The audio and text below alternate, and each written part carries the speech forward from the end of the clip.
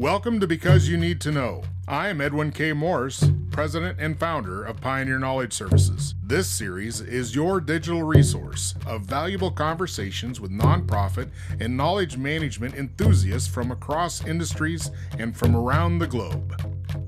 Hi everybody, my name is Shruti Ramaswamy and I work for TechSoup. I absolutely love working in the nonprofit sector. I get inspired by the organizations every single day who are doing the work to support their communities, and I am excited to play a small role in helping them out.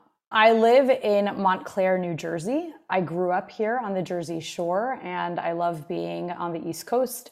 The most interesting thing near me is a little waterfall that is overlooking, and you can see the New York City skyline, so I absolutely love that. I envision a future that features more equity, more inclusion, and more people who have an opinion and a voice getting the opportunity to be able to be recognized and heard.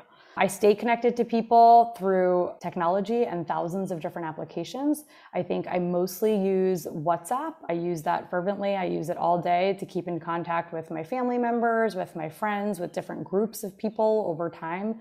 From a professional perspective, I use LinkedIn religiously, as well as Chief, a platform for women networking. Did you say Chief? Mm-hmm. What is that? Chief is a platform for basically women in executive positions across all different industries. And the goal is really to support and have a community of women support each other in learning how to be professional executives and do more with the space that we have. Wow, that sounds empowering. Yeah, it's exciting. It's like a little community of practice / support group all in one. Yeah, and they have mentorship. They have really cool speakers that they bring in. And I've already met a lot of interesting people through it. So it's been great. So I get the idea of tech and soup, but when you put those two words together, what are we talking about and why do they exist? TechSoup is basically the melting pot of all of your technologies together that you can come and get. And soup is this comforting thing. And I'm hoping that TechSoup is a comforting thing for the nonprofits that we serve as well. But for us, what TechSoup is, we're a global nonprofit. We exist. Our mission is to support other charities around the world, around the sector, civil society actors in using technology to further their own mission. So our goal is really to help other nonprofits do what they do best in their communities. So when did that even start? TechSoup actually started as an organization called Compumenter in 1987. It was started in San Francisco, and Compumenter is like exactly what it was. It was there to help distribute like excess technology that existed with software companies to nonprofits who might need it. But you can't just throw software at somebody and say, okay, you can use it. So there was a mentorship involved and helping organizations understand the technology and learn how to use the technology so that they could leverage it in their own operations. And so that's how it started. What can a small nonprofit expect help with? A small nonprofit, you can come to TechSoup or any of our partner sites. We operate in every country around the world. We have partners that help do that. We have a TechSoup global network. When you do so, you come in and you register. Everything is for free. What we do is we understand who you are. We validate you as an organization, wherever jurisdiction that you are, and understand what offers you might be eligible for. When you come onto TechSoup, you can look and actually see a catalog of over 400 programs and corporate partners who have donated or provided discounted software solutions to nonprofits. So that might include completely donated products, that might be a significant discounted product that an organization is making available to you. And then on top of that, you'll also be able to see content to help you support and navigate decisions on what products that you'll need, events, webinars, video content, as well as support and services. So we'll also be able to provide you installation support or ongoing help desk support or managed services support. We try to provide a lot of tools to help organizations make that decision and understand how to navigate their own digital strategies. And that leads me to this one. What are the top 3 needs do you see in nonprofit dynamics? I mean, it's not just technology, is it? No. Not at all. I mean, we recently conducted a global survey, and one of the things that stood out was 1 in 8 nonprofits has the financial resource that's needed to implement their own digital strategy. Whoa. 1 out of 8? 1 out of 8 NGOs has the financial resources required to implement the strategies they say they need to succeed. Wow. access to resources is a huge thing. There is still a huge amount of barriers for nonprofits to be able to leverage technology to the place that they even want to. I started my career out as an IT consultant. One of the things I learned probably the quickest out of everything was technology is one part of the answer. Process and people are essential to making anything succeed, particularly any type of technology. So as nonprofits are evolving and thinking about the new landscape of technology that's even out there, they have to think about all of the different resources that they need. How are they going to use the small funding that they have to be able to leverage that technology? And where is the technology actually going to be the most impactful for their own operations and volunteers, as well as the communities that they serve? I think there are a lot of different areas. I think you said top three. So I would say funding, understanding and access to the resources.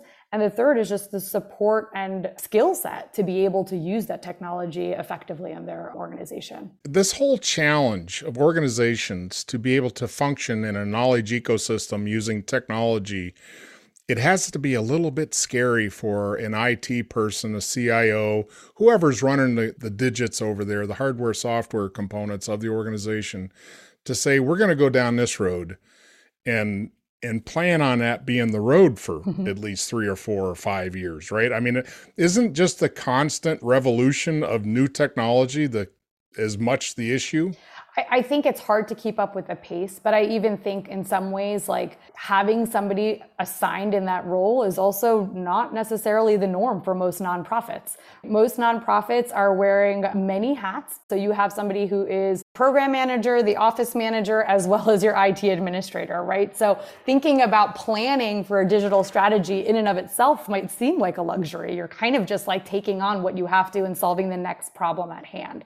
And so a lot of that is, how do you even come up with effective digital strategies for your organization that work when you're not, a technology person yourself? Does TechSoup get a lot of questions about what they should be planning for versus going through the shopping list and say, oh, I can get this, I can get that. Yeah, that's great. But what do I need 5 years from now? I think we're starting to see a lot more of that. I think a lot of times, and I would say that's kind of the evolution of TechSoup too, right? Is like people had one technology stack. You were using Microsoft platforms, you were using everything in Microsoft, right?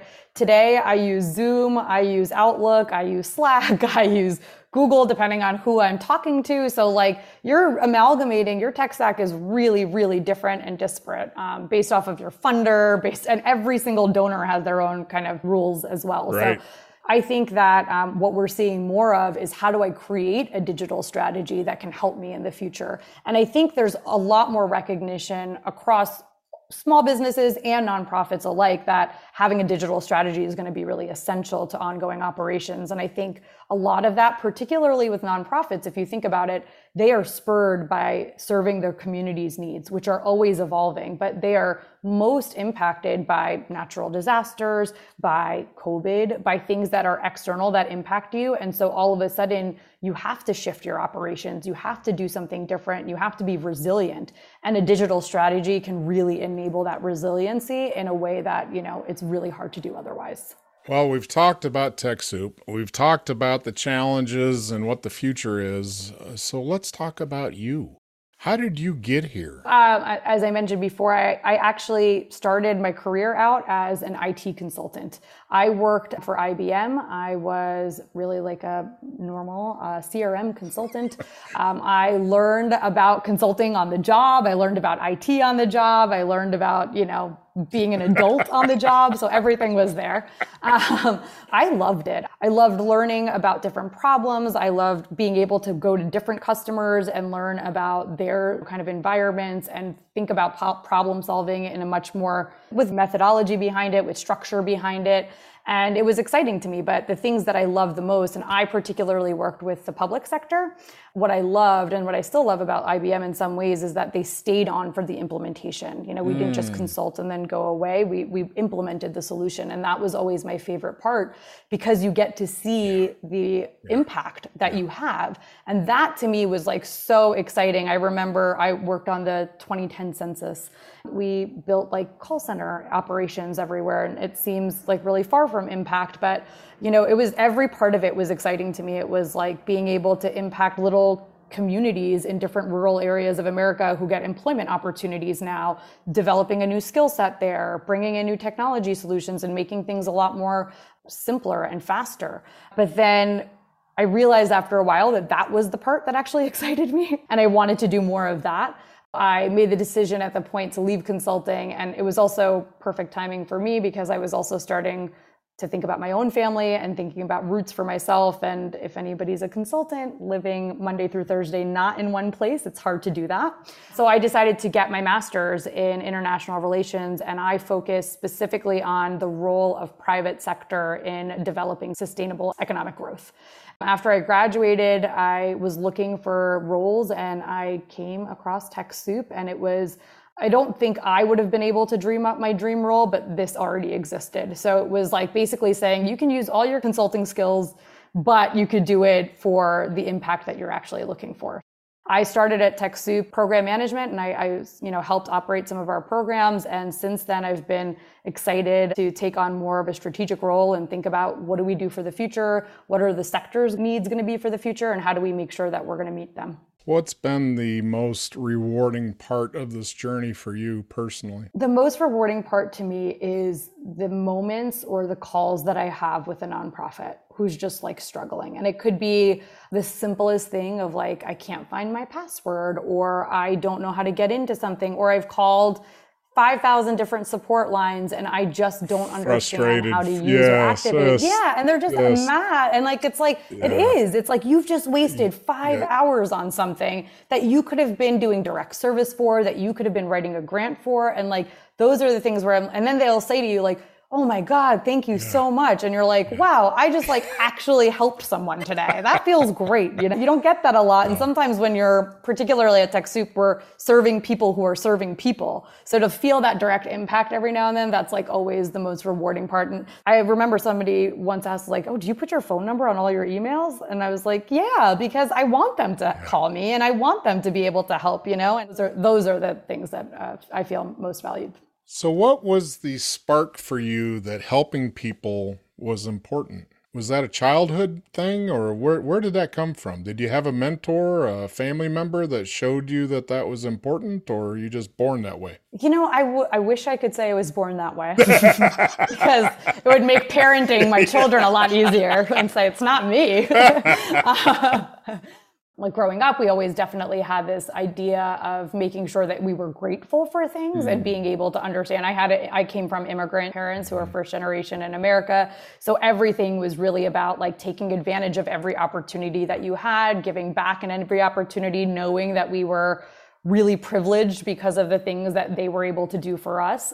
I have to say it was probably college that I really reflected on it because it was I went to school in Washington, D.C. So I just learn from a lot more different cultures, different people out who were not in the US. And then when I started my job and started going to really different rural areas that I had never been to, there were a few things. One was people's acceptance of me in their place. They were so excited to meet somebody who had a different background than them. They were like, are you Indian? What does that mean? Like, tell me about your culture. And, you know, I had a lot of preconceived notions going into that, like, oh, are people going to be uncomfortable with my presence? And they were open and they were generous. It was really clear that like just having the exposure to different people was really enlightening for them. And it was enlightening for me. Like I learned things. You know, I remember the first time I was in one of our call centers in Kentucky, I had asked, oh, where are you from? How far did you travel? And they said, well, 3 hours. And I was like, you came 3 hours for this job? This was providing an economic option that didn't exist in their community. And to me, that was like, I was probably 22 at the time. And it was so impactful for me when I had been given job offers and choices and thinking about those things. They are putting everything into this job and we're providing that. We're providing at least an infrastructure, even for a limited time, to be able to give that opportunity. And that, like, you know, reflecting on it, I was like, I want that feeling. Like, I want to do that. Not just helping, but providing options for something better. Yeah. That's important work. And I think, you know, recognizing that I had those options because my parents gave me those options. And they did a lot to make that possible for me as immigrants here. And, the least I can do is make sure that I'm opening the door as well. Well, that's wonderful. That is a great feeling. So thank you for sharing that. Before we go, could you explain to me what knowledge management is? No. Well, if you had to guess, what do you think knowledge management is? I would guess that knowledge management is making sure that you have an opportunity to take all of the things that you are learning, that you want to learn, or that you want people to absorb or know, and creating a structured way in order to access, share, and manage that. Wow, you should be teaching this stuff. Okay, good. That was pretty spectacular. Well, thank you, Shruti. It's been absolutely joy to spend this time with you and hear your perspective, and thank you for sharing your experience. Thanks, I appreciate it. Because You Need to Know is designed to bring people's experience and their knowledge forward to be shared. I'm Edwin K. Morris, and I thank you for joining in to listen to another conversation brought to you as a public service of Pioneer Knowledge Services, a nonprofit tax-exempt organization with a charitable knowledge management purpose. Find us online at pioneer-ks.org and add your voice to the conversation on Facebook.